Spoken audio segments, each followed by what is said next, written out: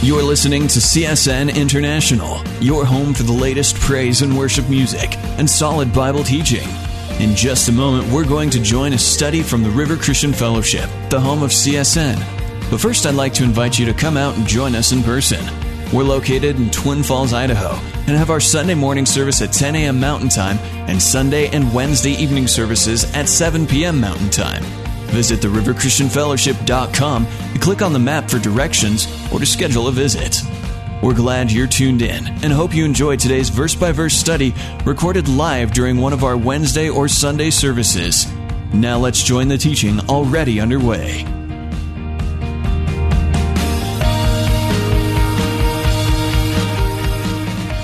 You all know I got two kids, 4.5-year-old Nora, 2.5-year-old Johnny, and they are far away right now. They're in North Dakota with Adrian at Grandma's house, having a good time there.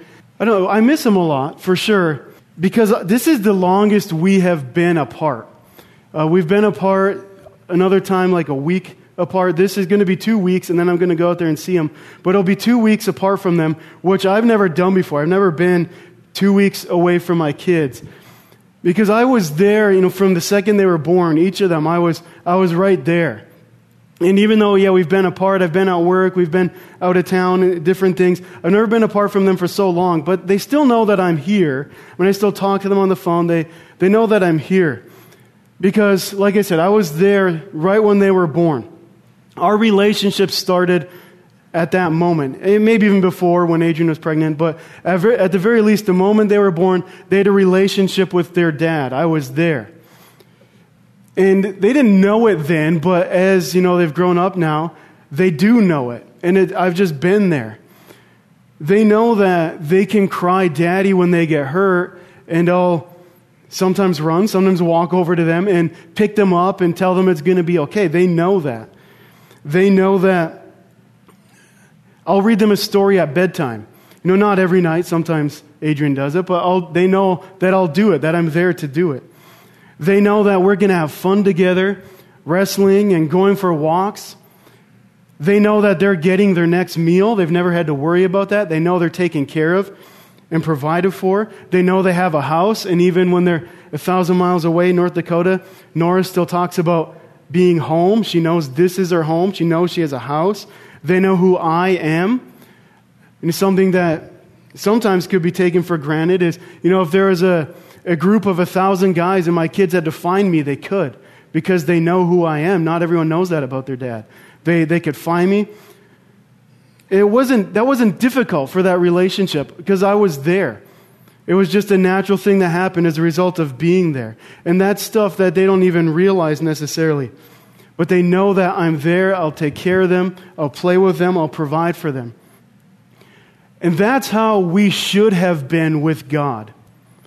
That's how humanity, all people, should have been with God. That same type of relationship where it's not a question, where it doesn't seem like He's far away and He doesn't provide, because God, we should be with Him in fellowship, being taken care of, being provided for. We are, but we should know that. It should be obvious. Because that's how it was at creation. That's how God made us. God made people very good, where He made creation very good. And it says in Genesis that God walked with Adam, and that they dwelt together in fellowship. So that relationship my kids have with me is the relationship we were supposed to have with God, that same exact thing, as a natural thing. It just happened because it happened.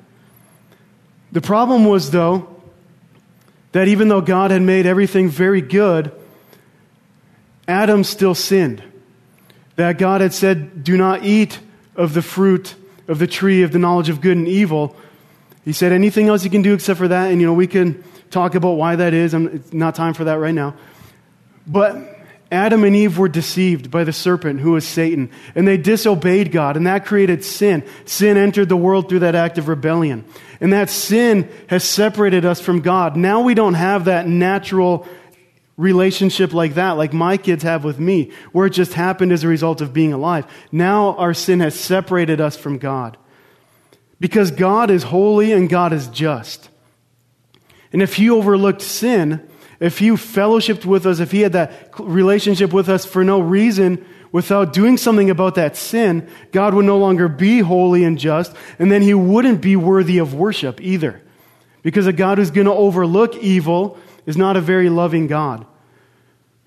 You see, we think it's okay if God overlooks our own evil, but if God overlooks the evil of someone who abused you, for example, well, that's not so loving, is it? So justice is a part of loving, and part of that, and part of God's holiness, his perfection, as said, our sin has separated us from him in our natural state. And because of that, knowing God is not natural. It's not like it is with our own kids, where we're just there and they know that through experience. It's not a natural thing to get to know God. It's not so easy as it is like knowing people on earth, physical people. It's a different sort of thing that has to happen because we're naturally separated from God. We're going to start 2 Peter tonight, the letter of 2 Peter. And 2 Peter is different than 1 Peter. We just got done with 1 Peter. And one of the main purposes of 1 Peter is that he's writing a letter of encouragement to new Christians who are suffering as a result of being Christian, and a lot of their lives have gotten more difficult since becoming a Christian. And he was telling them the right way to live and to encourage them when they're in their time of suffering.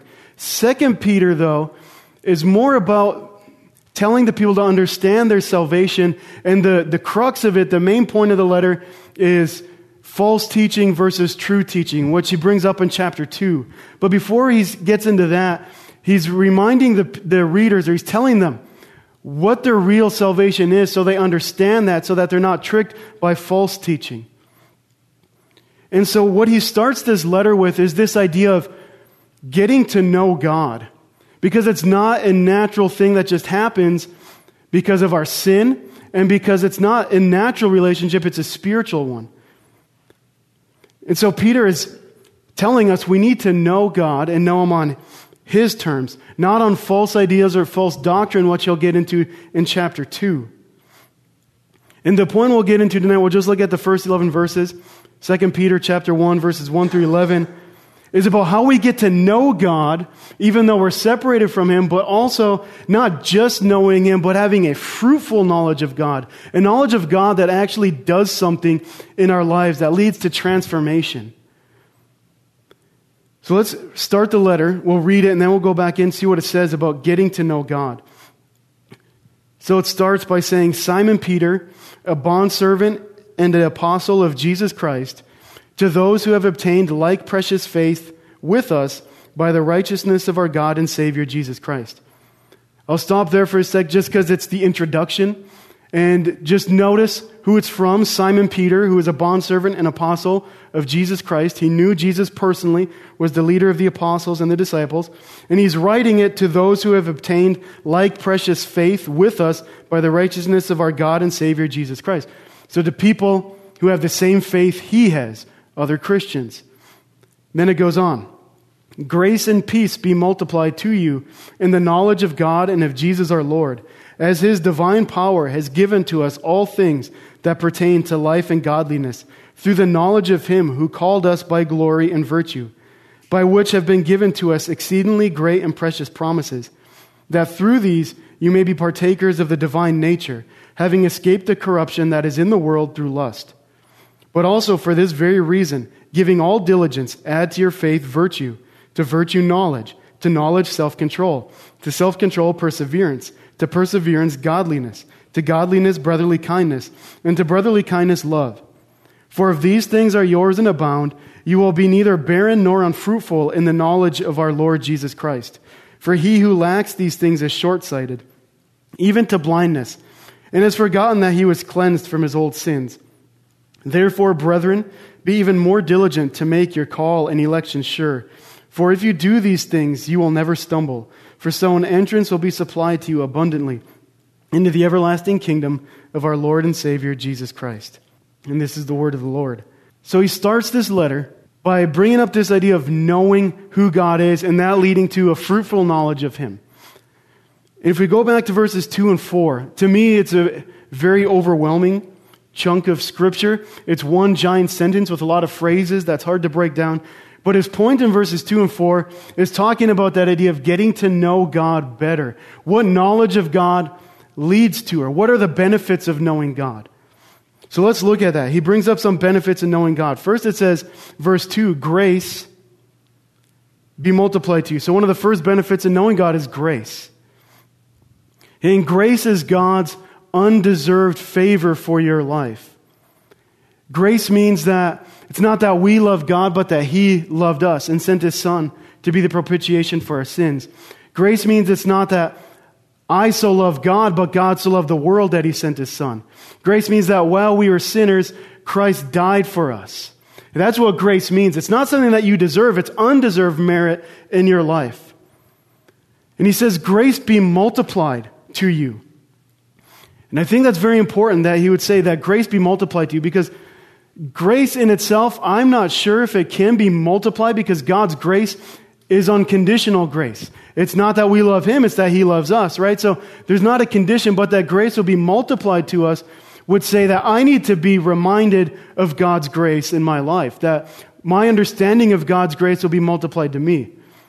Because if it's not, and I get in these modes all the time where I forget it's by grace through faith we are saved, which means we're saved because of God's grace, which was demonstrated in Jesus' death on the cross, which we receive through faith. And if we're saved by grace, like it says in the Bible, which is undeserved to begin with, there's no way we can undeserve it by things that we do, because grace is grace. It's undeserved anyway. So if you didn't deserve it to start with, you're not going to undeserve it at some point. Because grace means all your sins are wiped clean, past, present, and future. All the penalty of those sins, I should say, is wiped clean. So when I forget, if grace is not multiplied to me, what I do is get very, very amped up. Like, I got to do this, I got to do this, I got to do this, got to do this, because I feel like I need to deserve it. So sometimes happens. Sometimes people get feeling very condemned. Like I did something too wrong that God couldn't forgive. And that's why Peter says, grace be multiplied to you. That's a benefit of getting to know God better. That grace will be multiplied to you. Another thing, though, it says grace and peace be multiplied to you. So peace would be a second benefit of knowing God better. We can look at peace in two different ways. One way is peace from God. To that idea of peace will be multiplied to us. Peace from God means that while we were sinners, at enmity with God, the Bible says. That we were under God's wrath because we had a penalty to pay for our sin, because He is a just God. But having peace from God means we are no longer under God's wrath. We've been forgiven. The penalty has been removed, been paid for by Jesus. And that's what it means to have peace from God. We're not under His wrath anymore. But peace also means peace with God. We're content and joyful because we have a relationship with God now. And Peter says that grace and peace be multiplied to you. Then the next phrase he says, in the knowledge of God and of Jesus our Lord. I'm going to save that for a minute because that'll tie everything together. Verse 3 says, a third benefit of knowing God better. As His divine power has given to us all things that pertain to life and godliness. So it's His divine power gives us all things, which again says it's because of grace. It doesn't depend on me. It depends on His divine power, which gives us all things that pertain to life and godliness, which means that God has given us everything we need to live a life that is pleasing for God. His divine power has given us all things that pertain to life and godliness, which is something we get, the rest of that verse, through the knowledge of Him who called us by glory and virtue. I'm going to save that phrase again too. Let's go to verse 4. There's the fourth benefit. Is the great and precious promises, by which have been given to us exceedingly great and precious promises, that through these you may be partakers of the divine nature, having escaped the corruption that is in the world through lust. So another benefit of knowing God better is His great and precious promises. Now there's too many of those to get into everything. I found this book. There's a library upstairs. You can check it out if you want. This is called All the Promises of the Bible. So I'm not going to teach this book. There's too many. But there's a lot of promises God gives us. Some of them would be summed up right here, that you have grace, you have undeserved favor from God, you have peace, you're not under wrath and condemnation, you have all things that pertain to life and godliness. Those are some of his great and precious promises. Then it says, through these you may be partakers of the divine nature. This is a very mind-blowing statement that I don't think I've got to the bottom of yet. And I realize, I know I'm teaching the sermon right now, but I don't know if I can get to that. To what's that really mean, to be a partaker of the divine nature?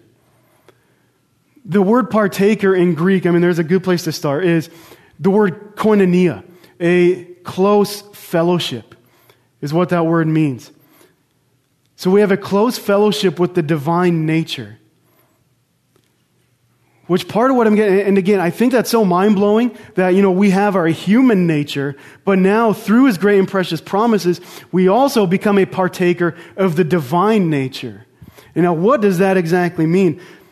I think part of what it means is that we're a part of something bigger than us. We're a part of the divine nature. We have a part in this now, that God had a plan of redemption to save people from their sins and give us eternal life and a relationship with him. And now we have a part in that. We're a partaker of that divine nature because God gives us his Holy Spirit to live in us. Yeah, so God sends his Son to become a man and die for us. And then that's how we're redeemed. That's how we're justified. But it says in 1 Corinthians that God uses the foolishness of this world to bring to shame the wisdom of the wise. And part of that is that he uses people like us to move his kingdom forward, to spread the gospel. Because God doesn't need us, but in his wisdom, he chose to use fools like us to be a part of that. So that we're a partaker of the divine nature means in some sense that we're a part of something much bigger than us. And so we need to be a part of that and realize we're not just in this little self-contained sphere where, I just want to hear about God's blessings and not really do anything. But we're part of something bigger. We're a partaker of the divine nature, which the opposite, like I said, would be the human nature, which is what we're born with. Because it says the next part is having escaped the corruption that is in the world through lust. See, the word lust in Greek is like an overflowing passion. It's a compound word. It means that we cannot control our bodies. Our bodies are in control of us in our human nature. What my body wants to do, I'm probably going to do it because my body is stronger than my mind with certain things. And it's different for everyone. Like what I've been struggling with lately, and it's not a sin, I'm not saying that, but it's just with food, for example, just to demonstrate this. So instead of eating for energy and sustenance, I'll eat and eat and eat until I feel full, and then I don't feel very good. That's just an example of my body being stronger than my mind. I know I don't need to eat all that, but I keep eating it because my body wants it. And that's our human nature. What our body wants, it's probably going to do. Yeah, you can use willpower and stuff like that, but that's what our human nature does, and that's lust. That's overwhelming passion. But through God's great and precious promises, we've become a partaker of the divine nature, which means we've been born again spiritually, which means we're not separated from God anymore. Again, we're part of something bigger than us. We're part of God's plan of redemption for the universe, for his entire creation. He's chosen people like us to be a part of that. So we have peace, grace, all things that pertain to life and godliness, and great and precious promises. Now I said I skipped over a couple things that's going to tie together, which is how we get these things. Look back at verse 2. Grace and peace be multiplied to you in the knowledge of God and of Jesus our Lord. As his divine power has given to us all things that pertain to life and godliness through the knowledge of him who called us by glory and virtue. So there's the same word 2 times in a row, 2 verses, which probably means it's important. And it shows up again a couple verses later, this idea of knowledge. So what it's saying is that grace and peace are multiplied to us through the knowledge of Jesus. That he gives us all things that pertain to life and godliness through the knowledge of him. So it's through knowing him is how we get grace, peace, all things that pertain to life and godliness. Those things. What Peter wants his readers to know right away is we need to know who God is. That's how we get those things, is through the knowledge of him. Grace and peace increase through knowing God. His divine power gives us all things through knowing God. It's through the knowledge. Now, why is this important? I mean, there's lots of reasons. I had a few. Why it's important to know God. One is, it's easier to trust God if you know him. Because you'll know his personality. You'll know the things that he says. And then it's easier to trust him when you know him. And if someone came up and told me and said, hey, Ron called you a piece of human garbage, I would say, no, that doesn't sound like Ron. Ron doesn't say stuff like that. I know Ron better than that. Because I know him. That means I can trust him. And same with God. When a lot of times we wonder, how do I know that God is speaking to me? How do I know it's not just my own sinful desire? How do I know it's not demonic? How do I know it's from God? When you know him, you know the kinds of stuff that he says, because there's a huge book of stuff he says. And when you know his voice, you'll be able to differentiate that. Because if you don't know him very well, you won't know who's talking to you, and it's going to be very hard to trust him if you don't know him. It's also easier to love God if you know him. Because what you'll do is you'll love God for who he is, not for what he gives you, which is what true love is. If I only love my wife because she cooks food and cleans the house and does stuff like that, I don't really love her. I love having a servant. I think that's what that is. If I love her, what true love is I love her for the person she is. And now when we know God, we'll get to love God for who he is. And we'll see that he's beautiful and we're part of something bigger than us. And he loves us and we love him just for who he is because we've gotten to know him. Now, I think the reverse of that's true too, that if you love someone, you'll want to know them. And I'll use my wife again as an example because she's not here to look embarrassed. If she wrote a book, I would read it. I am pretty confident in saying that. I would read a book she wrote, even if it's 2,000 pages, even if it's hard to understand, I would read it because I love her. I would want to, herself would be revealed through her writing. That's what writing does. I would want to get to know her better through that. And if it was hard to understand, I would ask her, what did you mean in this part? I don't get it. And she would probably help me to understand it. And so if we love God, we'll want to know him better. He wrote a 2,000-page book. That is hard to understand.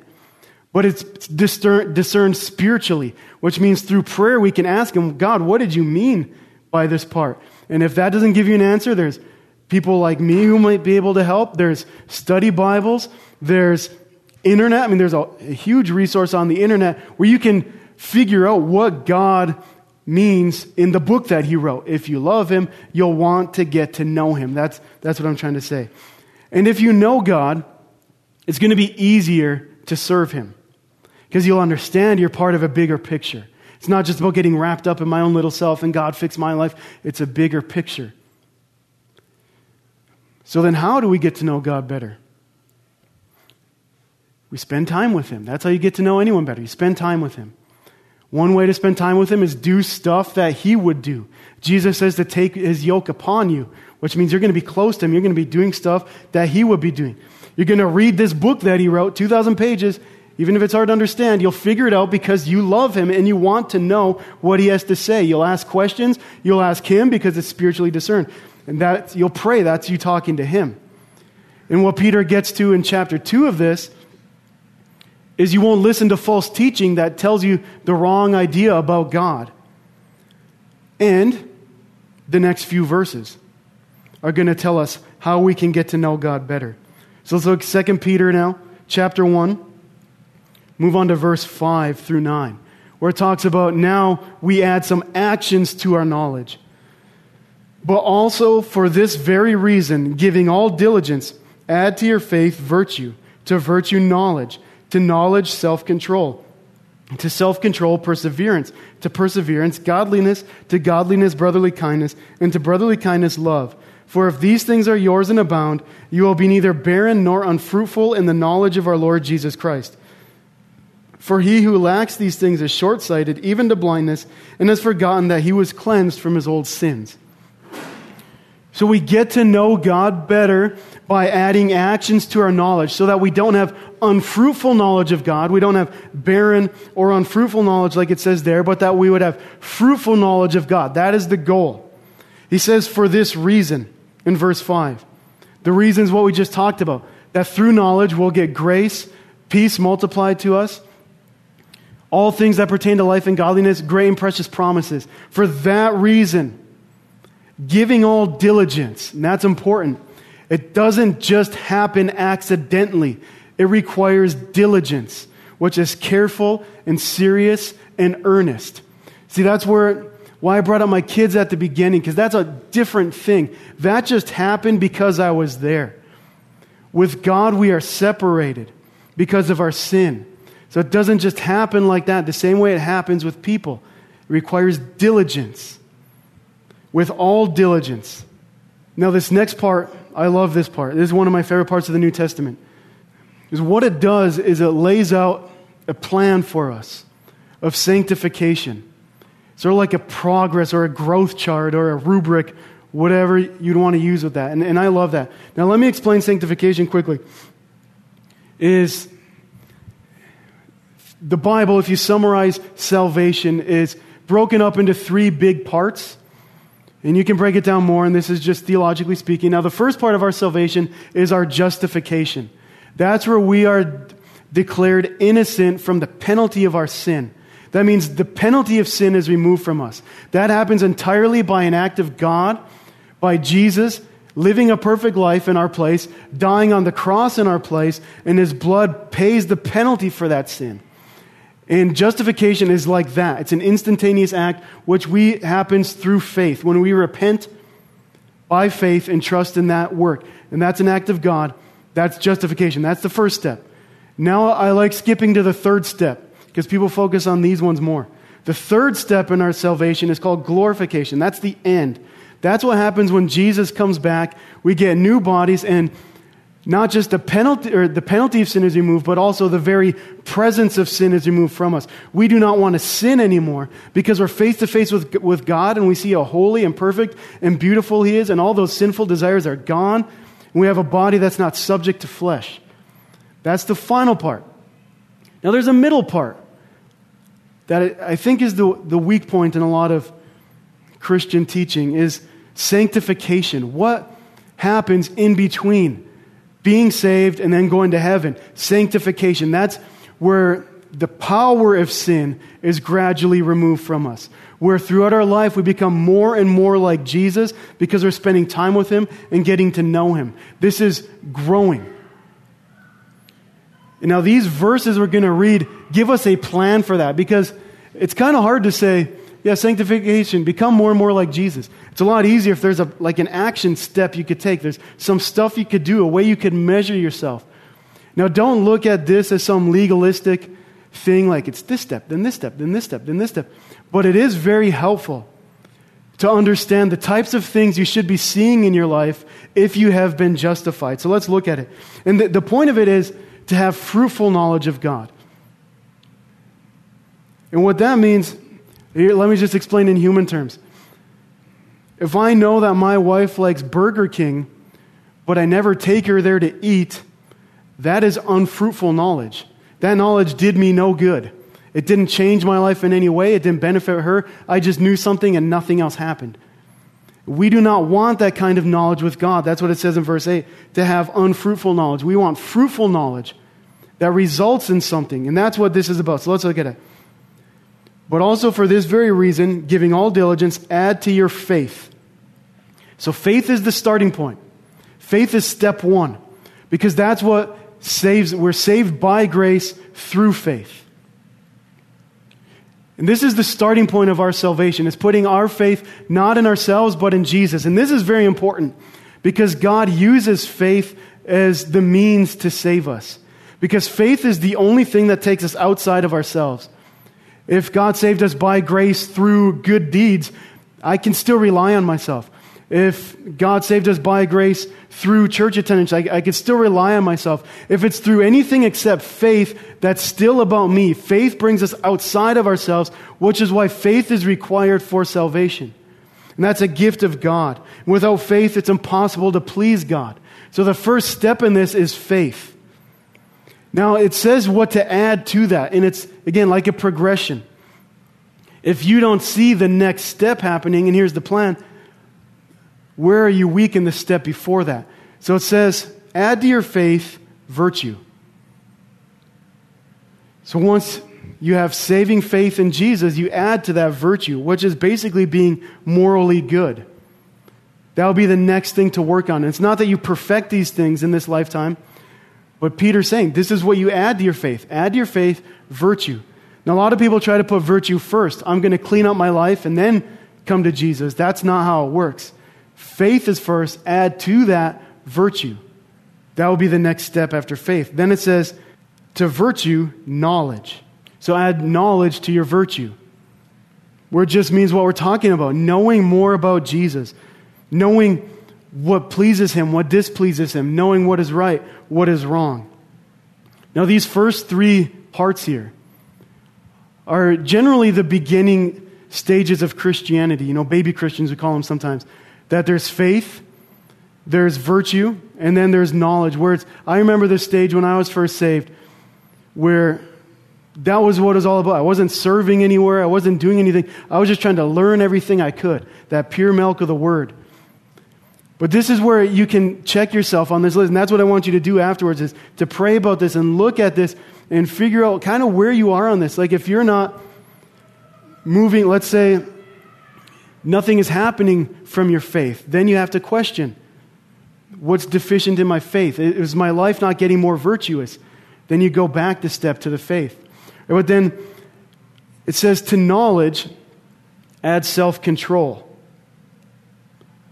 So once you start knowing who God is, knowing what's right and wrong, then you can start adding into that self-control. And this is stuff that God will do in you. And now self-control is being able to control your passions, like we talked about, where you're not a slave to your body to do whatever your body wants, but now you have some control over it because you're a partaker of the divine nature. Then it says, to self-control, perseverance. Perseverance is someone who's not swerved from God's purpose in his or her life. And see how these kind of build off one another? Where there's faith, adding to that virtue. Morally good, just kind of cleaning up your life. It's not everything all at once, but God will work in you. Add to that knowledge, know more about God. Add to that self-control, being in control of yourself, which means you can add to that perseverance. Now you won't be swerved from God's purposes because you're not, though your body's not in control of you, you have the Holy Spirit living inside you. And so now He starts calling the shots. You're not swerved from His purpose. Even when things aren't going your way, you're still focused on His purpose. Then it says, add to perseverance, godliness. And godliness is being after God's heart. Because once you persevere, you're focused on God's purpose, then you'll start having a heart after God's heart, like it says of David. The things he cares about, you'll care about. And that'll keep you persevering. Add to perseverance, brotherly kindness. Which is, liking people, being nice. And not because you can get something from them, but because they're made in God's image and likeness. And you just care about them. And add to that, the last part of the chain here, and to brotherly kindness, love. Because God is love. Not love is God, but God is love. It's a love that puts others first. And this is the top of the chain. Now here's the way that I kind of use this.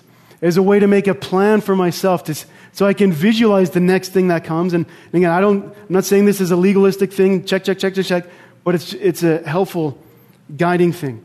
So I'm going to say where I'm struggling, and it's not that you're perfect in any of these areas, but brotherly kindness is a struggle for me.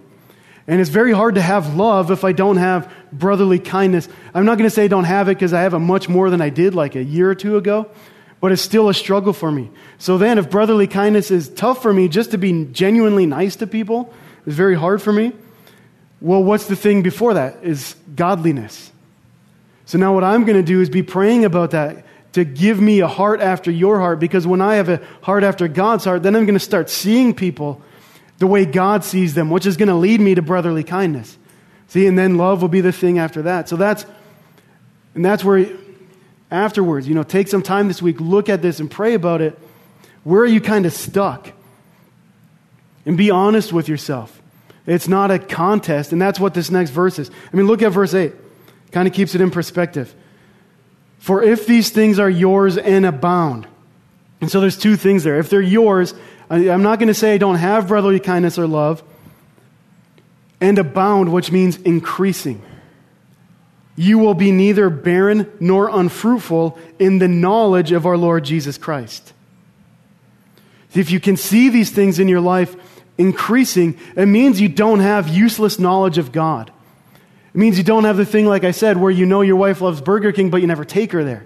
It means that the knowledge you have of God is actually starting to transform you, and God is working in you by His Holy Spirit, and you are becoming sanctified. If you see these things in your life increasing, that is a good sign for you to have a victory in. And that's, be encouraged by your victories. I was struggling just last Sunday as I was talking to someone, and there was a godly thing to do in front of me. And honestly, I didn't want to do it. And I was struggling with that. I ended up doing it, so I actually won the battle. But I was very disappointed in myself that I had the battle. But that's what he says here is if it's increasing, so we can be encouraged by being victorious in it. That's that self-control. Now this verse where it says two things to me implied there. One would be, since it says, if these things are yours and abound, you'll be neither barren nor unfruitful in the knowledge of our Lord Jesus Christ. One thing is, it's very possible to have useless knowledge of God. If that knowledge doesn't change your life in any way. If you, just for example, there's all sorts of stuff we like to debate about as Christians that don't really lead anywhere. If you want to write like a 700-page book about the young earth, that's fine, but if that doesn't increase these qualities in you in any way, then what was the point? That's useless knowledge. So we need to be careful we don't have useless knowledge of God, but fruitful knowledge of God, which leads to these things. Another thing this verse implies, where it says abounding, that increasing is important to God, and take comfort in that. That it's about a process. If God wanted these things to be perfect in you, He would do it like that. But for God's purposes, He wants abounding, increasing, not like that. Because it could say, if you have these qualities, if you're perfect in these qualities, but it doesn't. It says, if they're abounding. And I think as Christians, we see it a lot. When I was a teacher, I had a student who was probably 5 or 6 grade levels below on his writing abilities. And this kid worked really hard one year. And he went up, I would guess, it's hard to evaluate, but I would guess he went up like 3 grade levels in his writing, which meant he's still way behind, but he was like super proud of himself. He would show me his essay and say, look how much I wrote. Look at these paragraphs. I spent time on this. And I was like, yeah, great, awesome. You're really improving, which was true. But then when I went to read it, my first thought was, man, this kid still has so far to go. And how terrible of me. And we think that way of ourselves as Christians and of other Christians too. A lot of times we don't look at that someone's improving. We just look at, they're not where they should be. That's not, God says, if these are yours and abounding. And we can be encouraged in both our increasing and in other people's. Instead of just criticizing, you're not where you should be. That's not what it says. Now, what if you're not if these aren't increasing in you? It tells you that in verse 9.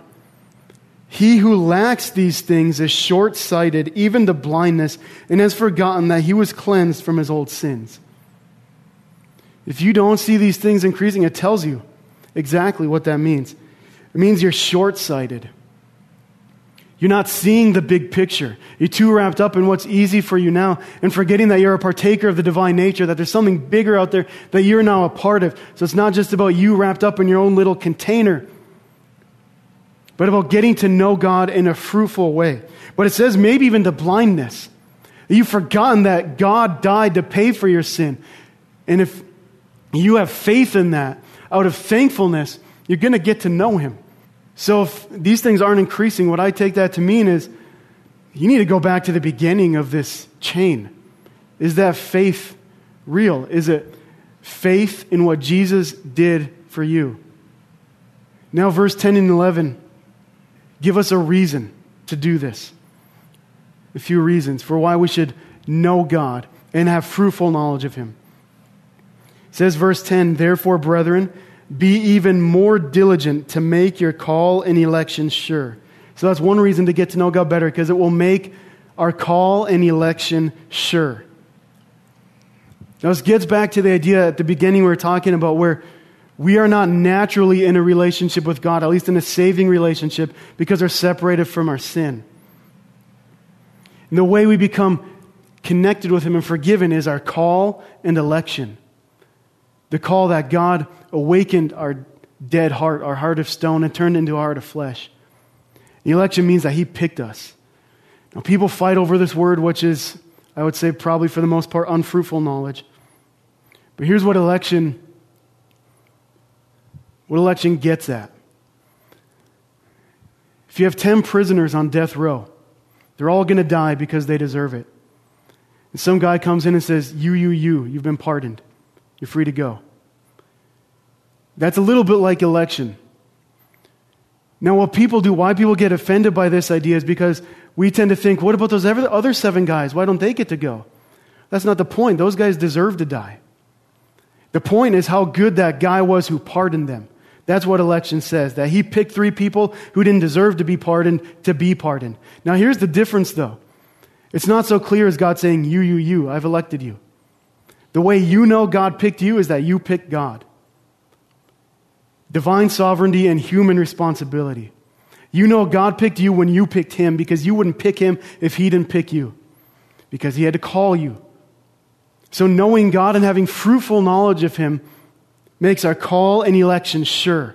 I know that God picked me. And if God picked me because of His grace, I can't lose that. Because He picked me. He wouldn't pick me just to abandon me. He wouldn't have grace on me at one point and say, my grace has run out. That's not how grace works. And this is the assurance of salvation, to make your call and election sure. And the New Testament is very clear. We can be very, very confident in our salvation. It talks about having the full assurance of salvation. It's not something we need to question. Now, some people have assurance of salvation and they shouldn't. They've been told maybe you prayed a prayer one time, but none of these qualities are increasing. Not going to assure them of their salvation. It says, if you're doing these things, your call and election will be sure. But other people don't have assurance, and they should. That they have a soft conscience and they're afraid. We can be sure of our call and election. That's one reason to get to know God better. Second one, going on, if you do these things, you will never stumble. A lot of times stumbling is like a metaphor for sinning. If that's not what it's saying here in the context, it's talking about finishing. Because look at the next verse, is the third reason. For so an entrance will be supplied to you abundantly into the everlasting kingdom of our Lord and Savior, Jesus Christ. Because by knowing God and having fruitful knowledge of Him, you make your call and election sure, which means you're going to get to God's kingdom. You won't stumble because God is the one who gets you there. That's why we do this. Why we have fruitful knowledge of Him. So I'll end with my lame attempt at a parable. I don't know why I just thought of it. But there was a man who was married. And that was it. He never spent any time with his wife. He never served her. He never did anything she wanted. But he was married to her. Is that good? And there was another man who was never married to a woman. But there was a woman that he loved. He spent time with her. He served her. He cherished her. But he never married her. Is that good? Jesus says He is the way, the truth, and the life, and no one comes to the Father except by Him. See, we don't want to be the guy who loved his wife, but never. No, we don't want to be the guy who was married to his wife, but never did anything about it. That was unfruitful. That wasn't a real relationship. It was in name, but nothing came of it. We don't want to be like that. But we also don't want to be the guy who loved this woman but never married her. Right? It's both. We're called and elected, and we grow. So go back to my kids at the beginning and talking about their relationship with me. Again, they know me. They know who I am.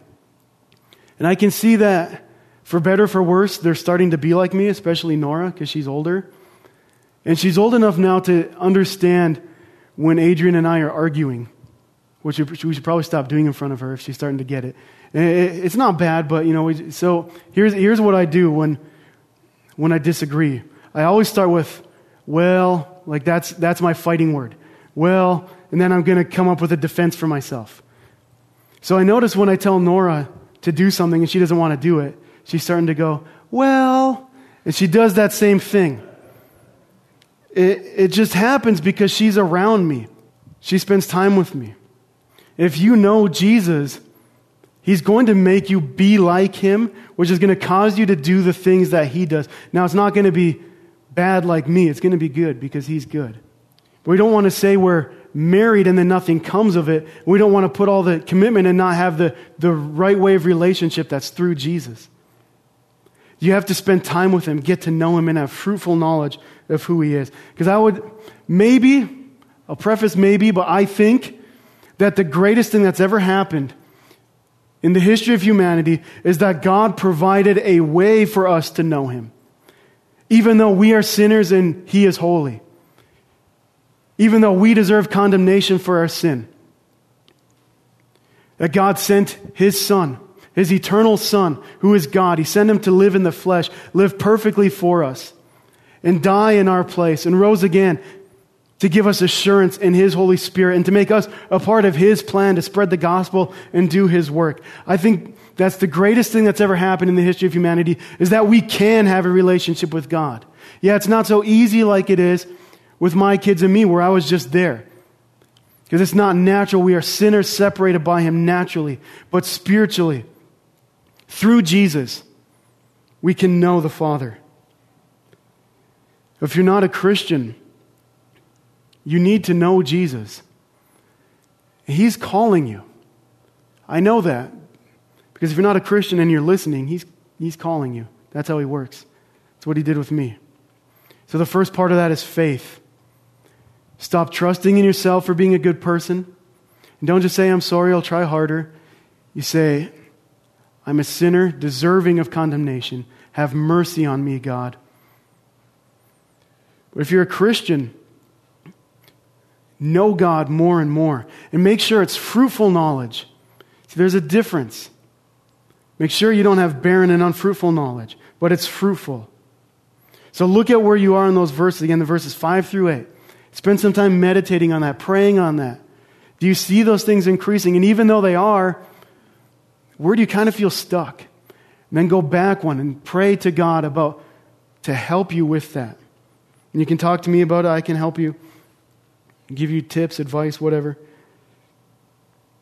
And then I'm going to challenge you, which is what God is doing, is to take a step forward. Do something that you don't usually do that will be godly, because that's how you progress.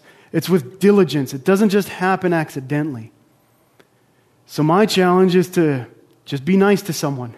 Not because I'm going to get something, but because I care about that person as someone made in God's image and likeness, because that's where I'm kind of stuck, is brotherly kindness. I'm going to pray. What's the one before it? I'm going to pray for godliness.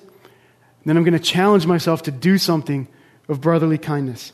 And I'll challenge you to do the same thing too. Because when you see those things increasing, then you've made your call and election sure, which means an entrance will be supplied to you abundantly into the everlasting kingdom of our Lord and Savior, Jesus Christ. Let's pray. Oh, Father, help us to know you better, to know you in a fruitful way, not just to know stuff about you, but to really know you. and draw close to you. And fruitful knowledge. God, help us to grow.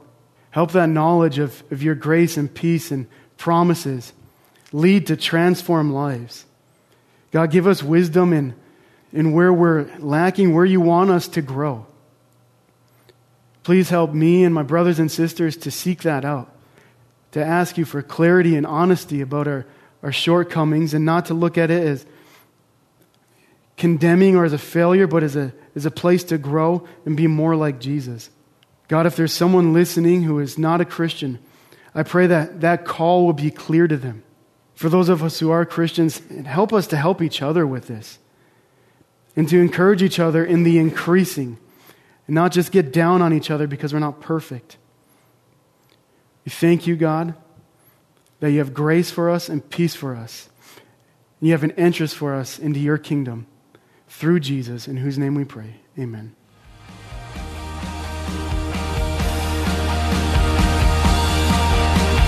You've been listening to a live teaching from the River Christian Fellowship, the home of CSN. If you'd like to hear today's teaching again, you can catch the free podcast by searching the iTunes store for the River Christian Fellowship, or call us at 800-357-4226. Don't forget to catch next week's morning service at 10 a.m. Mountain Time, and tune in next week for more from the River Christian Fellowship.